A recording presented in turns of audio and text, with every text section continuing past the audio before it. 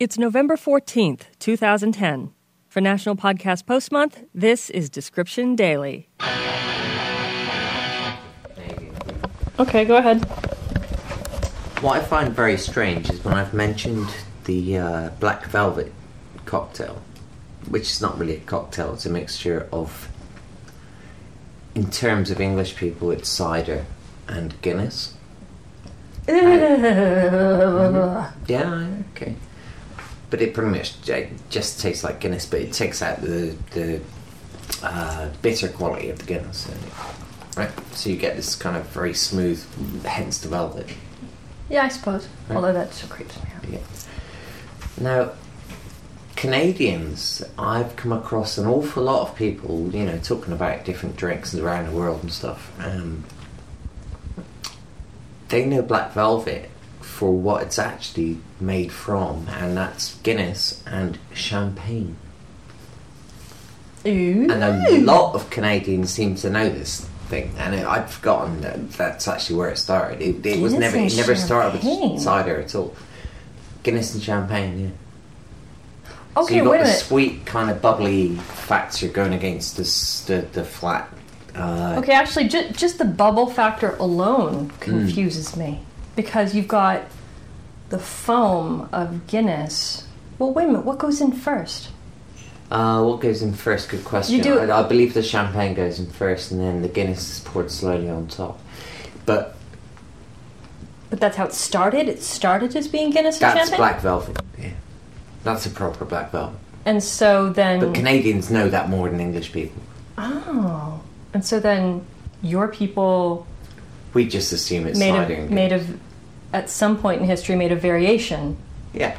And made it with cider. Well, cider is basically a weak form of champagne. And anyway. Cider is your champagne, yeah.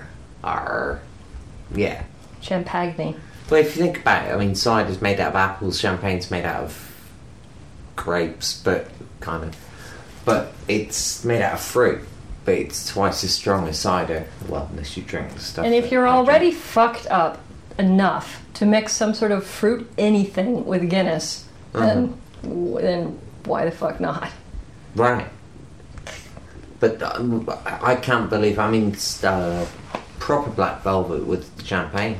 And that is the proper Black Velvet. I believe the French probably invented it. It's the most expensive drink on earth. Think about it. You got half a pint of champagne. So almost 300 mils of champagne, almost half a bottle. So you're looking at about $15 worth of champagne going in a glass, and then probably half a pint of Guinness, which is about $10. You got a $25 drink. Excuse me. I'm sorry, I just mouthed a half pint of Guinness for $10. Huh? Oh yeah. Well, if you're somewhere where they're serving Black Velvet, then yeah, it would be half a pint for $10. And you tell me I'm not being economical when I order a half a cool. You're not, right? But come on. Yeah. Well, anyway, and for anybody who is like me and is American and is yelling to themselves, I know Black Velvet as being a whiskey. As being a mid to low price whiskey that you would first see advertisements everywhere on billboards in cities with models wearing very classy Black Velvet dresses. That's what we know of Black Velvet. This is pretty good. This orange juice and beer thing that you've come up with. Would you like to try? Which I suggested initially, so it's my fault. Oh, well, again, it's not as bad as mixing something with Guinness, so... I'm still trying to decide what to call it. Velvinge, maybe. You know what? It makes it taste like it's just very old orange juice. Yeah. Orange juice that's been sitting in the refrigerator for a really long time. Excellent. Well, be careful with that. No, that's okay. Spill. But we have to have some kind of a name that's made from mimosa, some sort of a variation on that. Yeah.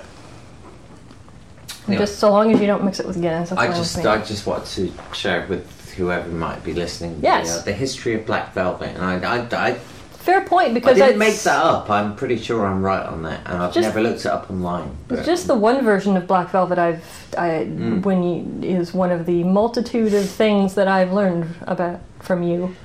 There is another one, actually. There is another drink that's pretty much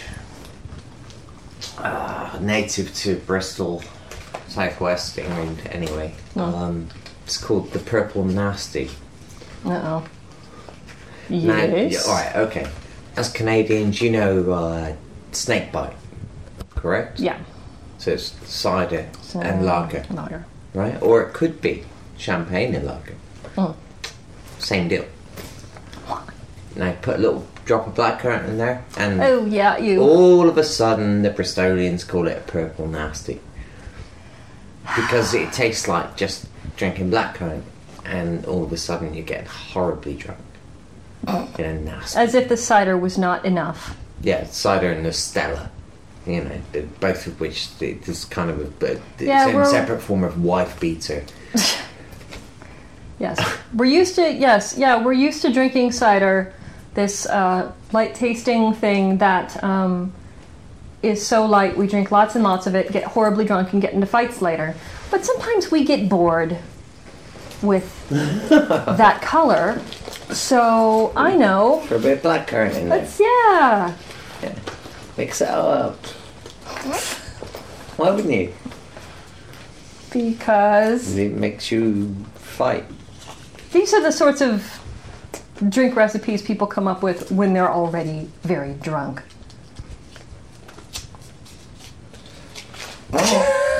Not necessarily. I actually know a couple of pubs that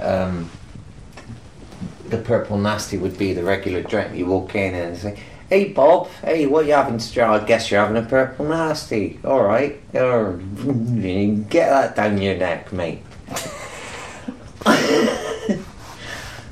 Still doesn't quite prove it's something that didn't come of somebody I like. already being drunk. Excellent idea. Well, it gets you your vitamin C, and You're an enabler. if it stopped, yeah. Thank you for sharing. That's okay. To find out more and subscribe, go to descriptiontoronto.com.